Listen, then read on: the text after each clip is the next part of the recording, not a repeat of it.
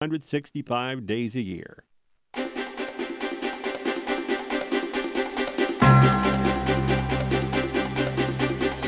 I'm Guy Rivera, your guy in the mortgage industry. It's time to pay attention. Come on, people. Think about it. Welcome to Mortgage Matters. Mortgage industry is not rocket science. Your guide to the information you can use to choose the best answers to your real estate financing questions. If that loan agent tells you that, get up and run away. Now, here's your host On Staten Isle, your guy in the mortgage industry, Guy Rivera. Good afternoon. Guy Rivera is not with us today. My name is Deborah Schwartz, Land Use Planner and Planning Commissioner with the City of Santa Barbara. Guest hosting in for Guy Rivera, Mortgage Matters. He is your guy in the mortgage business. And today we have a very special guest in studio with us. It is renowned architect Brian Kernal. Welcome, Brian. Thank you, Deborah. Let's just start right at the beginning, Brian. Tell us how you came to choose architecture as a profession.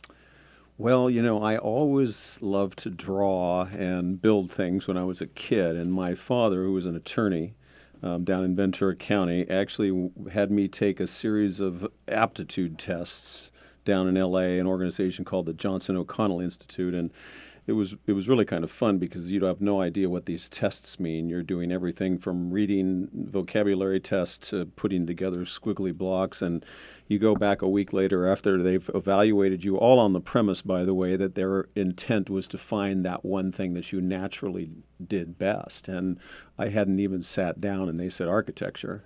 And I said, well, I want to be an airline pilot. And they said, no, you'd hate that. You got to do architecture or city planning. Wow. And so when it came to applying to schools, I applied only to architecture schools. Spent my first year at Colorado because I wanted to ski, I think, more than do architecture. And then I transferred to Cal Poly and finished up there. Well, we're fortunate to have you land in California and Santa Barbara. Thank you. Let's go right to your firm, Kernal Collective. I know that you and your firm have been centrally involved in a number of multi-unit rental housing development projects in the city. And so my first question to you is, looking back on the most recently permitted projects, what do you think the key learnings are for our listeners today in terms of financial viability in considering these types of projects? Well, look, I will tell you that it's these projects are very tough to make work because, one, you've got very high land costs here in Santa Barbara, and you have a very challenging approval process that takes a lot of time. So if somebody is going to try to develop any sort of a multi-family project in town, first they've got to be able to secure the land, which is not cheap, and then they've got to have the holding power to go through sometimes 4 years of approval process before it can get approved. And so it's certainly not for the faint or weak of mind. And then, of course, the costs of construction over these last few years has been skyrocketing. It is really somewhat out of control. So what do you think are the contributing factors to that? I've been hearing a lot about that, Brian. Well, I think it's the usual demand. I mean, there's high demand. There's a lot of activity right now, and the Montecito debris flow didn't help that at all. You have a limited array of subs here. We are a little bit isolated here on this little piece of south-facing coast. And subs in the trades, contractors. That's right. So related. I think, and just as we all know, housing costs are expensive. Therefore, labor costs are expensive, and everything just sort of ratchets up. I was talking to a longtime developer friend of mine who said that he was recently looking at a project in Paso Robles, and a fully entitled project that would have cost half what he spends to build a project down here. So it's tough to have the financial wherewithal to be able to sustain long enough to where you actually have a project that is built, because the 4 years I mentioned could be the approval process, and then you still need another 18 months to build. And all of that gets factored into our housing crisis that we've been talking so much about, and the need for more rental housing. So this further complicates the proposition whether someone owns the land outright or is looking to be an investor, developer. Well, sure. And the problem is we already have a very limited supply of housing. And of course, the question that people will ask is, if we build more housing, is it going to ever affect the cost of that housing? And I honestly don't know the answer to that. One would suspect that supply and demand would have an effect.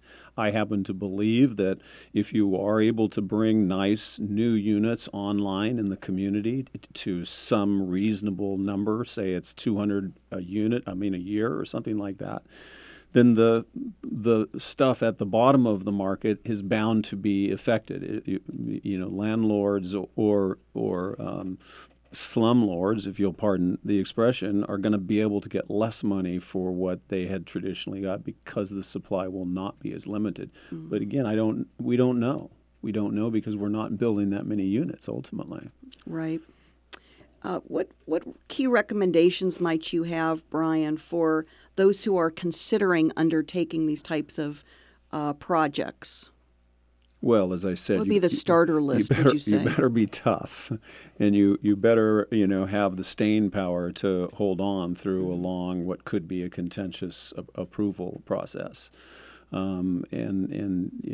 It's not something you can do quickly, and it's not something that you're going to do cheaply. It's a long-term effort, and I think for most of the developers that I know who are doing these projects, it's not the case 100%. But many of them are building these properties to have for a long period of time. It's interesting. Some of the recent projects that we're doing are being built on leased land as opposed to for purchased land. Yeah, tell us a little bit more about that leased versus purchased. Well, I think for a number of people, if they can get a project built and lease it for 50 years. They see that as being a viable investment, and because they're not buying the land, because they're leasing the land, then those upfront costs are less, and it helps make for a more viable project in the long run. And obviously for the landowners, makes sense because in 50 years they've got a completed project that's free and clear. There have been discussion and some assumptions made about a percentage of local property owners, investors versus out of area. Do you have a sense of what that mix is on these multi-unit rental housing projects?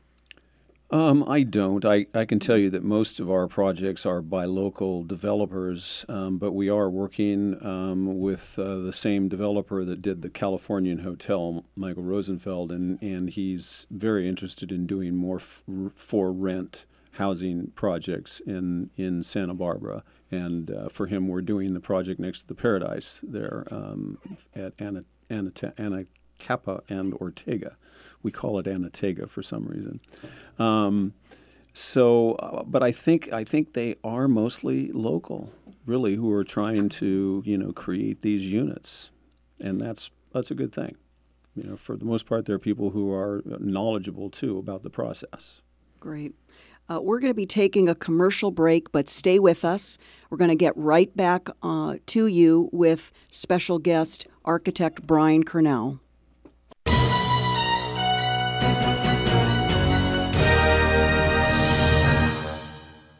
Hi, and welcome to Animal Zone. I'm Arthur von Wiesenberger, and this handsome fellow is Mikey, my adopted pit bull. Animal Zone is the A to Z on everything about adoptable pets. Whether you're looking for a bird, a cat, a dog, or even a tortoise, we've got experts who can share their knowledge and insights. So cuddle up with your favorite critter and join us as we explore the Animal Zone. If you want to see more about Animal Zone and other things, check out our website, animalzone.org.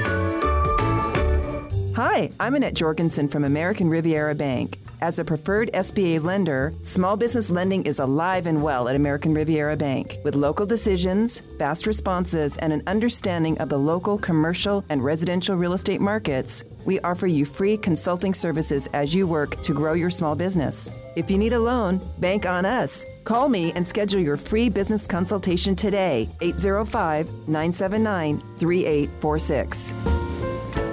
When it's time to clean your carpets, you should know that some carpet cleaners can leave harmful toxins in your home or office. That's why Wallace Cleaning Company created the 4-step cleaning process that uses state-of-the-art equipment and environmentally safe, non-toxic solutions to clean your carpets with your satisfaction guaranteed and your safety in mind. Since 1979, Wallace Cleaning Company has been the Santa Barbara area's premier choice for quick, quiet, efficient, and safe carpet cleaning that dries in 2 hours or less. When it's time to clean your carpets at home or office, it's time to call a name you can trust at a price you can afford. It's time to call 967-1860 to talk to the pros at Wallace Cleaning Company, where no job is too big or too small. Wallace Cleaning Company, 967-1860. Learn more about the affordable 4-step cleaning process that cleans your carpets with your safety in mind.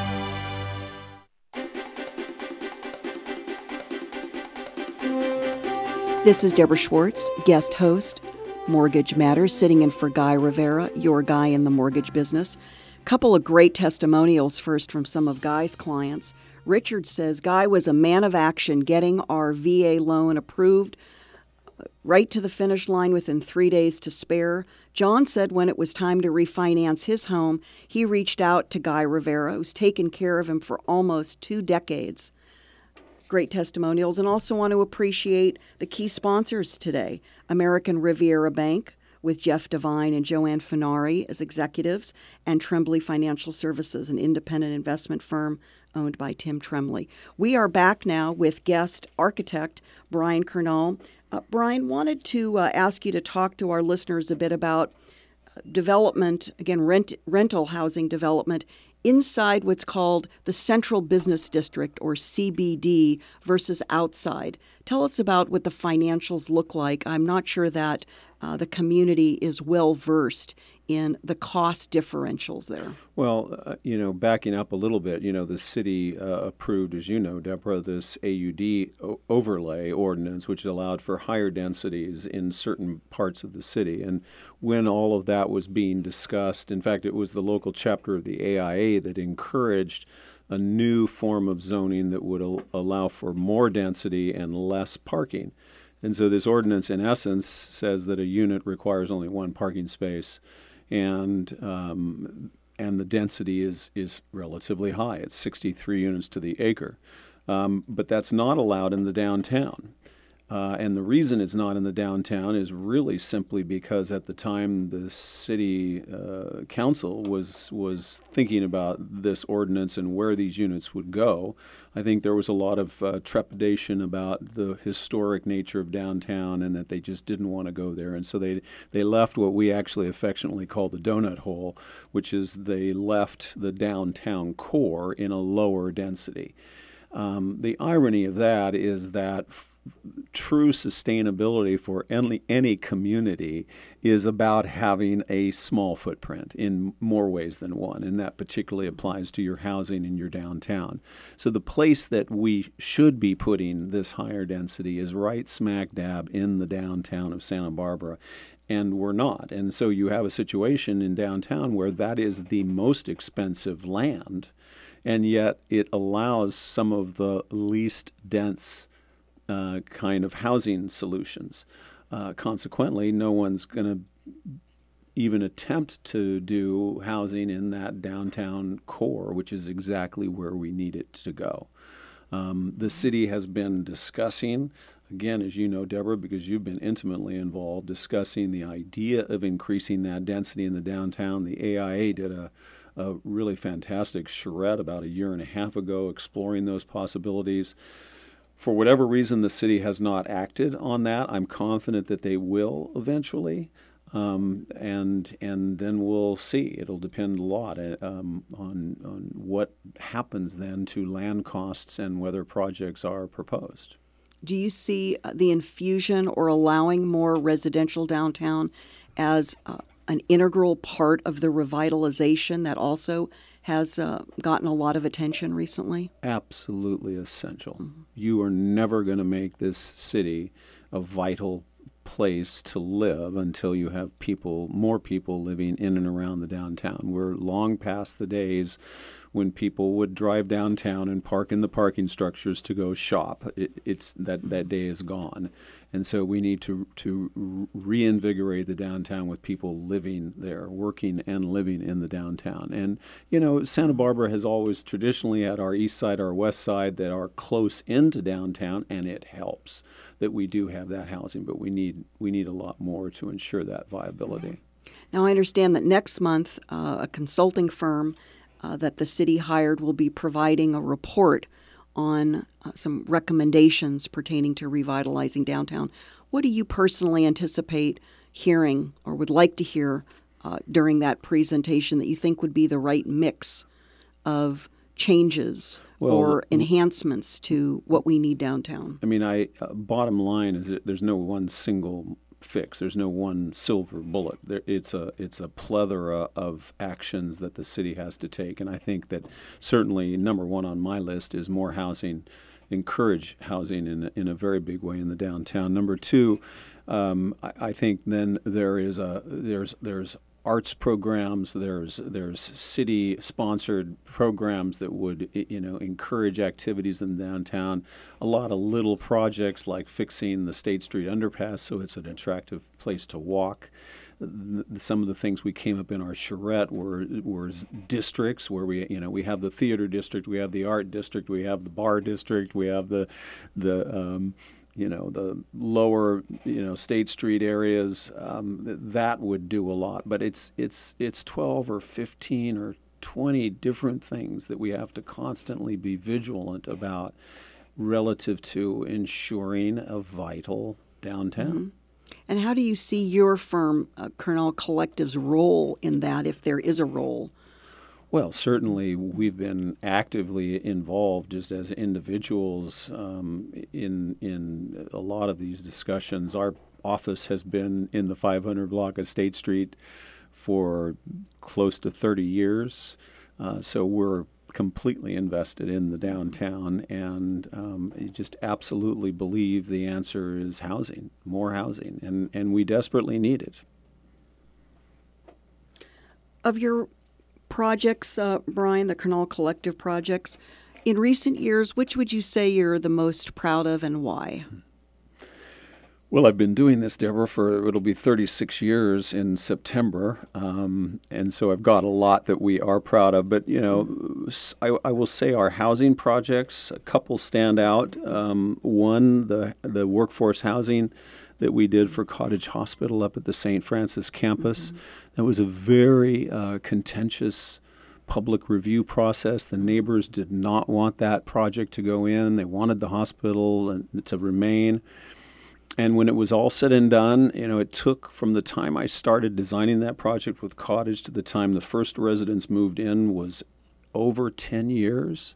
But to see... Speaking of a life cycle from start to finish. But to see Cottage employees who got to buy a place in Santa Barbara and how much it means to them. That's all for sale up there, right, Brian? It is all for sale, and 80% are affordable to Cottage employees. So that I think has been a tremendous success, and I feel that it really fits in with the neighborhood. It feels like it was meant to be there. Another one is at another extreme, the El Carrillo, which is a housing project we did for the Housing Authority probably about 10 years ago. And that's amazingly satisfying as well, because these are people first-time homeless or first-time off homelessness sort of a situation for many of these people. These are small little units. We actually had to get the ordinance amended to allow for units to be as small as these are. They're about 230 square feet. But they provide a place for people to live, and that's what the key to so many of our social problems is just a roof over people's head. So part of the housing first model, I think that's coming. That's absolutely right. Yeah, from a federal level. Right. But then I also have to say that I suffered a bout of bladder cancer several years ago and completely cured. But I was cured because of Cancer Center, and we did the Cancer Center project that was recently completed, and that's something I'm very proud of. Very meaningful. Both meaningful. From an architecture, but also in a personal. That's right. They saved my life. Yes. That's a real resource in the community, and I know it's greatly admired. Since we're all striving for what's being called affordable, although I more reluctant than ever to actually even use the word affordable, because I think that it not only means so much, the definitions are so varied for folks, and it can be used either sort of in support or against various policies that we're trying to amend or even enact. We're striving for rentals that across the income level are more comfortable, whether it's spending 30% of one's income, or unfortunately in California, the average is higher than that. What steps would you say our city could take if you were to partner with, or they were to bring you in to look at reducing costs for applicants, perhaps changing some of the processes or practices? What would that look like in your vision? Well, first I want to say that to really get to that level of affordability, it's going to take a lot of effort on a lot of people's parts, and the city is a key player in that. I mentioned what Cottage did up at St. Francis. It seems to me that I would like to, before we talk about the regulatory process, I'd love to see the city, who's a big employer here in the city, do their own workforce housing project and put their money where their mouth is and try to actually help build some housing. They should also be extremely supportive, which I think they are for the most part, of the Housing Authority, and encourage them to build as many affordable units as possible, because that's what they do. That's what their charge is. I think that the process to get a building permit is extremely cumbersome, and the city can do a lot in that regard. It is a mammoth undertaking that they've got to be committed to 100%. But if they could half the amount of time that it takes people to get entitled, that would make a significant difference in terms of getting units online and making them more affordable. We're going to come back shortly after a commercial break. We're here in studio with special guest architect Brian Kernell.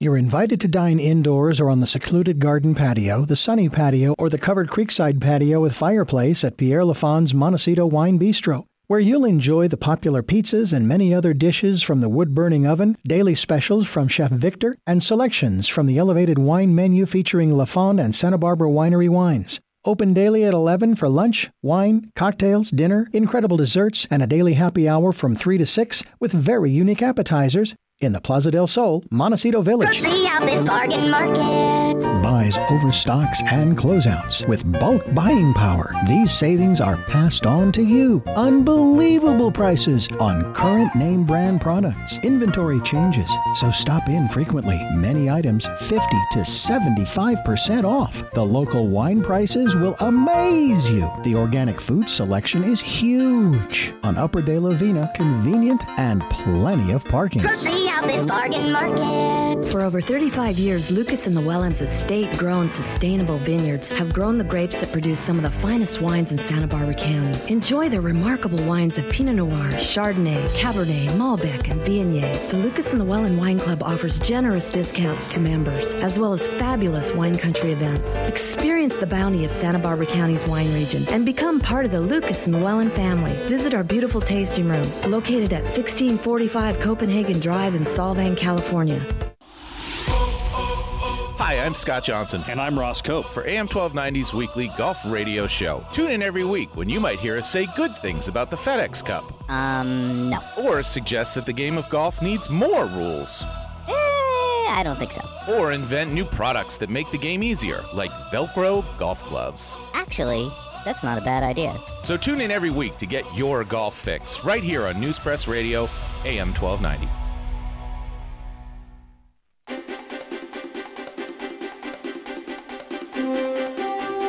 This is Deborah Schwartz, Land Use Planner, City Planning Commissioner, guest hosting for Guy Rivera, Mortgage Matters, your guy in the mortgage business. Again, a couple of quotes from Guy's appreciative clients. Raina says that he was fast, efficient, and helpful. Eric commented that Guy did a phenomenal job excellent service, and a great rate. Again, Guy Rivera, your guy in the mortgage business. We are back with architect Brian Kernal. We're going to continue on with our discussion regarding how the city can improve or expand its partnership with development applicants. And Brian, I'd like to ask you to help us understand what you think the city could do to further educate applicants so that they can be better prepared in submitting applications, especially for this multi-unit rental housing sector. Well, answering that, I kind of have to go back in history a little bit because, Santa Barbara, after all, has been rooted in the notion of controls for ever since I've been here. I mean, when I first came to town in 1980, there was still the discussions of the population limit of 85,000. We were still using water as a controlling element for growth. And I'll be candid with you. A lot of people still come up to me and say, "What the hell's going on? Don't we still have a water problem? Why aren't we controlling growth?" Well, there's a million answers, I suppose, to that question, and it's a tough one. But I think we fundamentally have created this review process in the city that is intended to be very difficult. It's intended to knock people down and knock the size of projects down and make them work or fit into the city of Santa Barbara. And I think it's become a little bit habitual to where now the city, it's just that's what it is. So people who end up on boards and commissions in large part think that part of their role is to either obfuscate or eliminate units or do whatever. So part of the culture, the process culture. There's a little bit of a cultural problem, and I think the way that the city helps is one, having a means by which they identify projects that they would like to see built. And we haven't done a very good job from a planning standpoint of deciding where things really should go. For example, I talked about this 63 unit to the acre density that they kind of put across blocks in the city. Well, one block is not the same as another block. You take the 200 block of Ortega, East Ortega, and it's a very different place than the 300 block of West Anapamu. And yet that is the same density provision in the city. So I think the city could do a better job in really identifying where they want to see the housing go and encouraging it. So are you talking, Brian, about a more nuanced or refined look now? In a way, I several am. years into the AUD program? I could see us really, one of the things I often complain about is that our planners aren't planning, they're merely reacting. And I'd love to see the planning department do more planning, and that could literally be through the help of schools like Cal Poly or the UCSB Geography Department or whatever. We really go block by block and say, this really isn't a block where 3 stories and 45 feet should go. Or conversely, this is a block where we ought to allow buildings to go to 60 feet and we ought to maximize the units because they're downtown. I mentioned our project at the corner of Anacapa and Ortega. To me, a perfect place where we should have housing across from city parking right there, close into State Street, a great location, and it works. So I think that the city identifies those sites and really partnered with developers who are interested in doing it and then really help them streamline, which means you get to the review boards early, you get to a consensus early on a design, you don't nitpick it. You say, does this meet the standard or not? And don't, have too many architects designing too many of their own little details into the project. So there's a lot of things that could be done. And I think ultimately the city really needs to sort of assign a person, an ombudsman sort of a concept where that is what they're there for, is to help create housing units and are in touch with all of the people in the development community who might do that and get these housing units, because we desperately need them. We can't get away from the fact that the highways into and out of Santa Barbara are clogged every single day because our housing is too expensive. And that is just not the sustainable way a community like this should live. And so, to me, if we embrace the sustainability concepts at the same time as we are encouraging this development, we'll end up with the right kind of development, which is going to make the community more vital in the long run. Do you think a new charrette is needed to look at the mapping of multi-unit housing development? Again, as I said, in more of a nuanced or refined way, a revisit? I think it could be. I mean, I could totally see us, getting, like we did before. We had 75 plus architect and landscape types that were in the charrette, and that you take groups of 4 or 5 or 6 and they walk. They're assigned a block, and they really look at it and really say, yes, some taller mass could go here, but here it should be kept down. Now, that could be argued that it's spot zoning, or that you're giving one property an undue advantage over the other. But I would argue, well, that's the way it's always is. I mean, you always have zone lines. You always have differences in allowed densities, and so it's time to do that. There was an article, this is a little bit off topic, but it's interesting in terms of zoning, an article in the New York Times recently about how Minneapolis has decided to do away with their single-family zoning completely, and just across the board allow multi-units in single-family zones. I think I saw that article as well. It's gotten, I think it went viral. In order to encourage more housing in and around their downtown. So that would be a significant shift in zoning. Yeah, is to move away from single-family entirely, and it would to transition out. It would freak a lot of people out. And back to the point here about the city and what can they do. The city's in a tough situation because just as much as there may be people like myself who are advocating for more housing, there's plenty of people who say this has always been the way Santa Barbara has been. We've always had limited housing opportunities. It's always been expensive. It's never going to change. Get over it. Live with it, right? I have a hard time. That's like not doing anything isn't an option to me. How are we going to find our way, Brian, to common ground on this? That's a key passion of mine.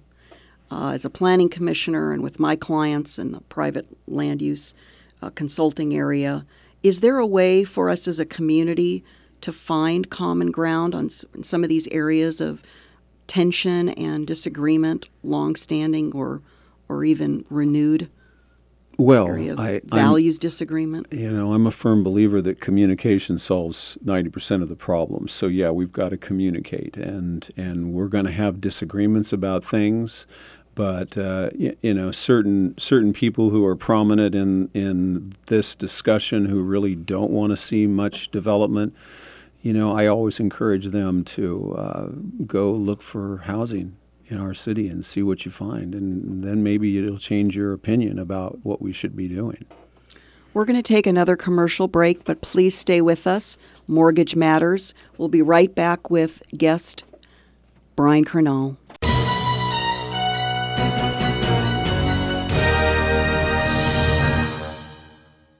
Hi, I'm Annette Jorgensen from American Riviera Bank. As a preferred SBA lender, small business lending is alive and well at American Riviera Bank. With local decisions, fast responses, and an understanding of the local commercial and residential real estate markets, we offer you free consulting services as you work to grow your small business. If you need a loan, bank on us. Call me and schedule your free business consultation today, 805-979-3846. Community Alert, a positive preparation for disaster. It's designed to keep you informed about how to be prepared, not if, but when disaster strikes. Community Alert is heard Tuesdays at 11 a.m. and 9 p.m. and Saturdays at 1 p.m. on AM 1290, the Santa Barbara News Press radio station. Community Alert, not if, but when disaster strikes.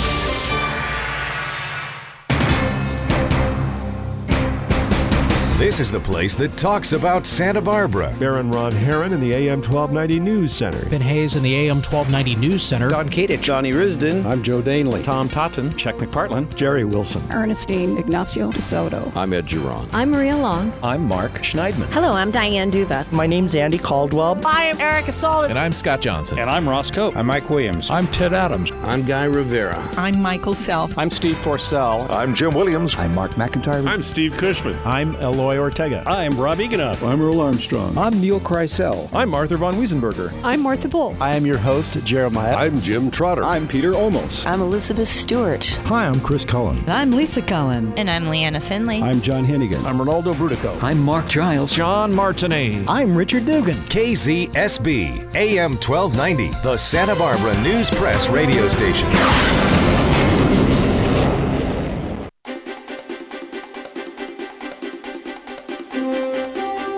And we're back. This is Deborah Schwartz, guest host, Mortgage Matters, sitting in for Guy Rivera, your guy in the mortgage business. We're back with guest, architect Brian Kernal. We haven't touched on the Sears building and that potential for redevelopment, Brian, and you probably know what occurred at the City Council recently in terms of initial conversations and negotiations. What are your thoughts about multi-unit rental housing in redeveloping the Sears property? Well, this is an area, this whole portion of Upper State Street, that La Cumbre Plaza was given this overlay of 63 units to the acre. So if you take whatever the Sears parcel is, I don't remember exactly what the acreage is, but it's 10 acres, it's a big parcel. Thereabouts, right. I think it would allow 550 or more units in that neighborhood. Now that just, that obviously freaks people out, but to me it's, gosh, what an opportunity to create an anchor up in the Upper State Street region where you really are creating a real secondary downtown, if you will, a neighborhood. A village almost. A village, yeah, exactly. It could be a village. And if done correctly in concert with La Cumbre Plaza, and you have ample shopping opportunities, you suddenly have that many housing units that are walking distance to all the services they could possibly need. The problem with Upper State Street forever has been traffic.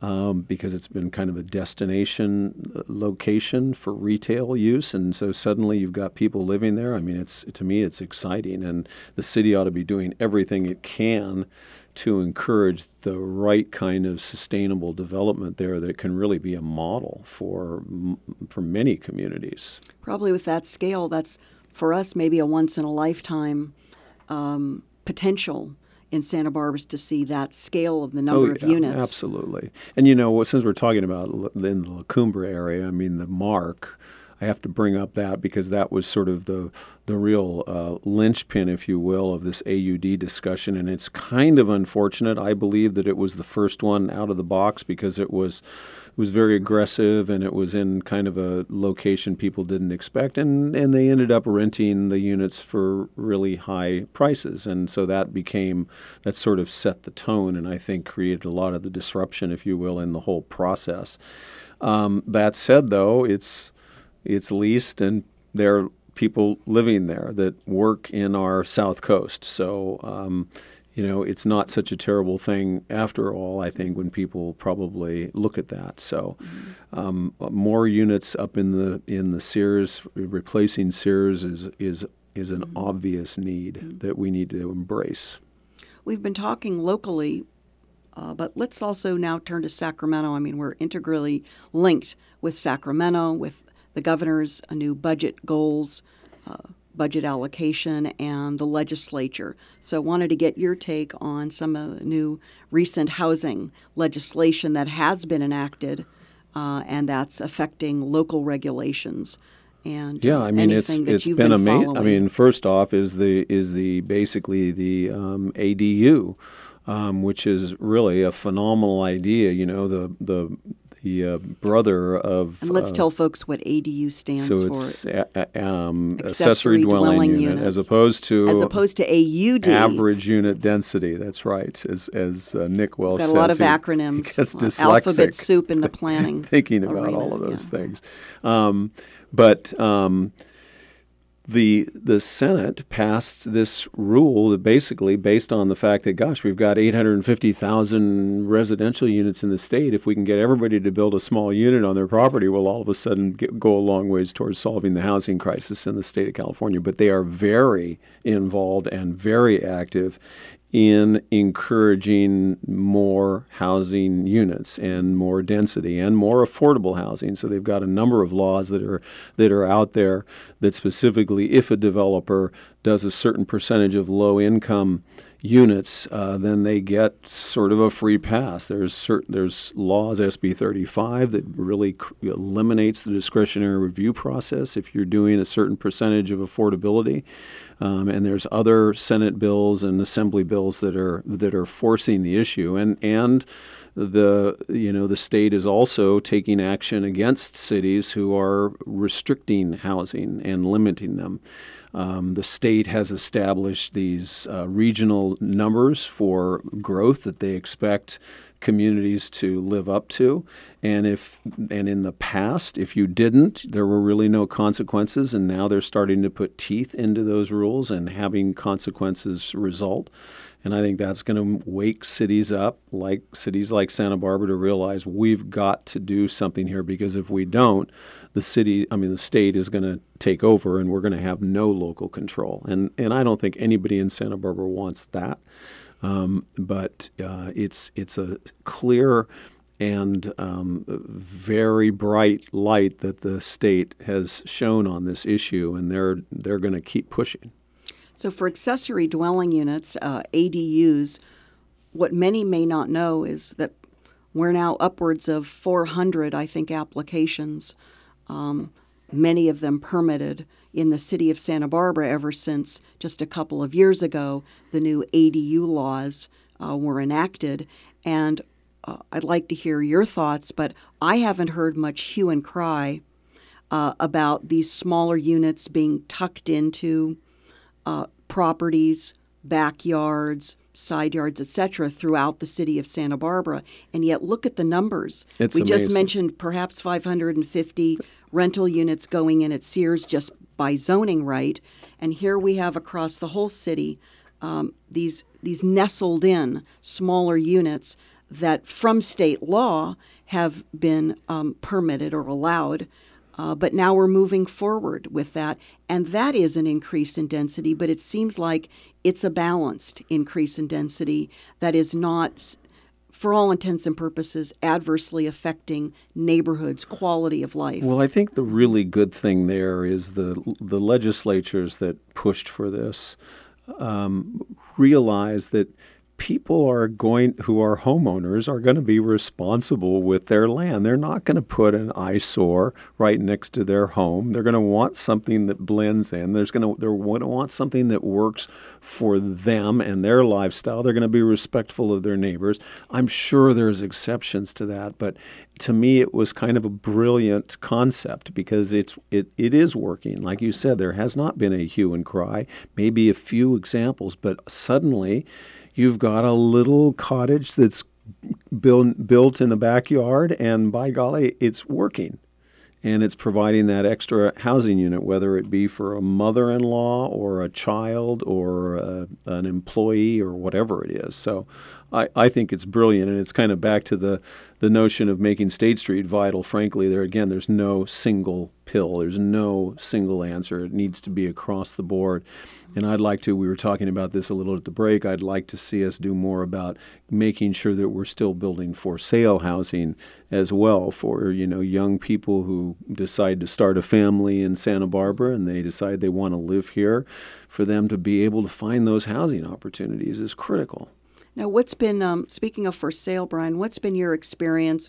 What are you hearing from clients, investors, as to why they are not as inclined right now to invest in for sale, let's say, condos here in Santa Barbara? I get asked often whether there are any new condo projects coming online as opposed to rentals. And certainly under the AUD program, it allows for sale? I think there's a lot more pressure in the mortgage lending industry, putting more severe limitations on condos. There's the terrible liability. As an architect, I can tell you, I guarantee you I'm going to be sued after 9 years if I do a condo project. I just got sued on the project we did next to the public market, the Alma del Pueblo. And why is that?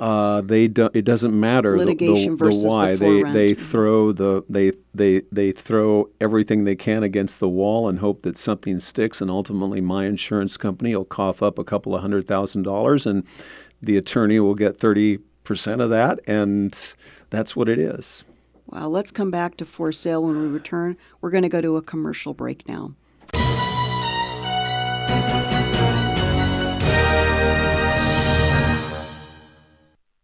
For over 35 years, Lucas and Llewellyn's estate-grown, sustainable vineyards have grown the grapes that produce some of the finest wines in Santa Barbara County. Enjoy the remarkable wines of Pinot Noir, Chardonnay, Cabernet, Malbec, and Viognier. The Lucas and Llewellyn Wine Club offers generous discounts to members, as well as fabulous wine country events. Experience the bounty of Santa Barbara County's wine region and become part of the Lucas and Llewellyn family. Visit our beautiful tasting room, located at 1645 Copenhagen Drive in Solvang, California. Visit us on the web at llwine.com. Come on, people. Think about it. It's time to pay attention. Mortgage industry is not rocket science. Your guide to the information you can use to choose the best answers to your real estate financing questions. Join me Tuesdays at 2 p.m., 10 p.m., and Sundays at noon. Your guy in the mortgage industry, Guy Rivera. Tune in to 1290 a.m. Santa Barbara News Press radio station. We're 16 years on State and Islay. I'm Guy Rivera, your guy in the mortgage industry.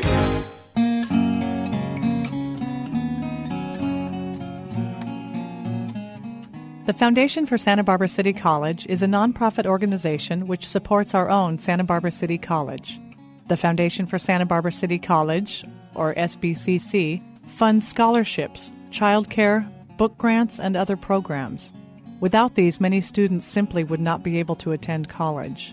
There is an amazing range of academic and vocational studies offered at City College which encourage students to find their passion and their talents. As a donor to the Foundation, you have the power to change lives. Please help our community college by donating to the Foundation for SBCC. Call 730-4401 or visit us at sbccfoundation.org to find out how you can help. That's 730-4401 or sbccfoundation.org.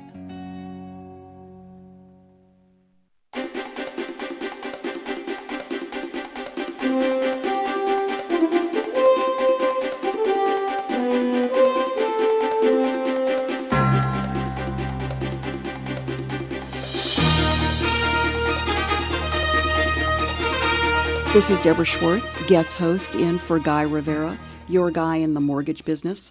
We're back on Mortgage Matters here with guest architect Brian Kernall. And just before the break, we were talking about for sale versus for rent housing.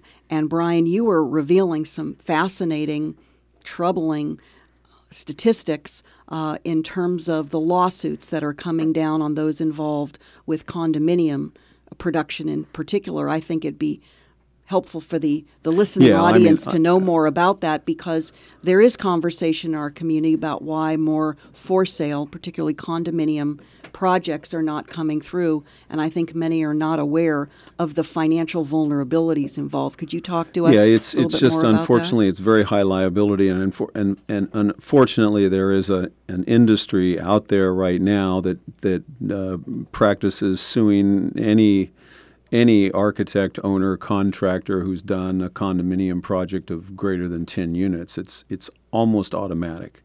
And so the costs for everybody go up, and there's developers just don't want to assume that is where they're going to be. I mean, we struggle with it on a regular basis doing projects, and it's hard because you want to do a good project, and you put everything into it, and ultimately it doesn't really matter. You get sued anyway. So that's a problem. I don't know if it's ever going to be fixed necessarily, but it does add to the cost of housing, and it also basically puts a damper on developers who are inclined to build for sale housing in any large, any quantities of any kind. Well, that's both enlightening and quite Depressing, disconcerting.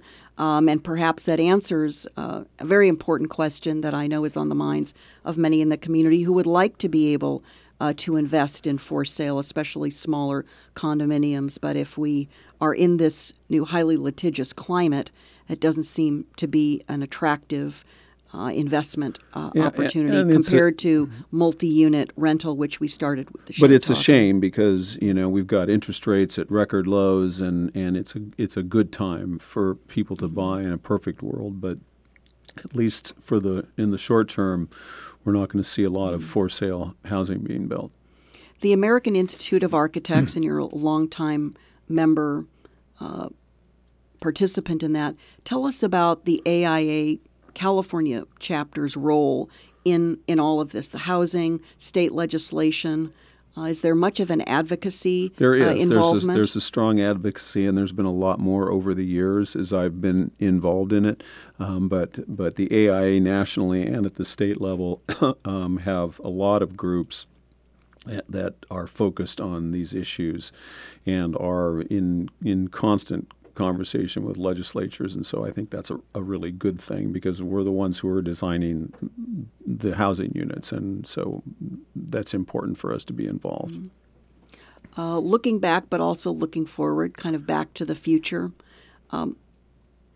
With your profession, kind of your professional tenure, looking ahead to whenever retirement is for you, what would you like to see happen in Santa Barbara for the remainder of your practice years? What would be your wish list?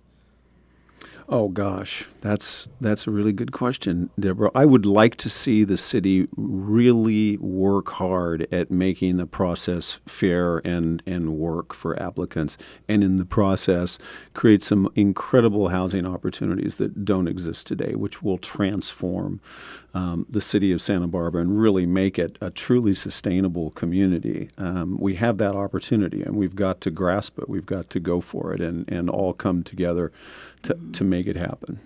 And I'm confident that we can do that in a balanced way. I think it's important for us to continue, as you said, communication is key. For us to recognize these tensions in terms of values, generational tensions, socioeconomic tensions, housing production tensions, but hopefully through all of the forums that are taking place, we can find our way to common ground, as I mentioned earlier, because every age group, every socioeconomic group, those who have been here a long time, those who are recent to Santa Barbara but would like to stay and make a life here, hopefully we can help provide a little more housing for everybody. We are say hallelujah. Say hallelujah. And thank you, Deborah, for all that you are doing in that regard. Thank you. Well, Brian, it's been terrific. It's been an honor to have you on the show. Again, this is Deborah Schwartz, guest hosting for Guy Rivera on Mortgage Matters. Thank you all for listening today.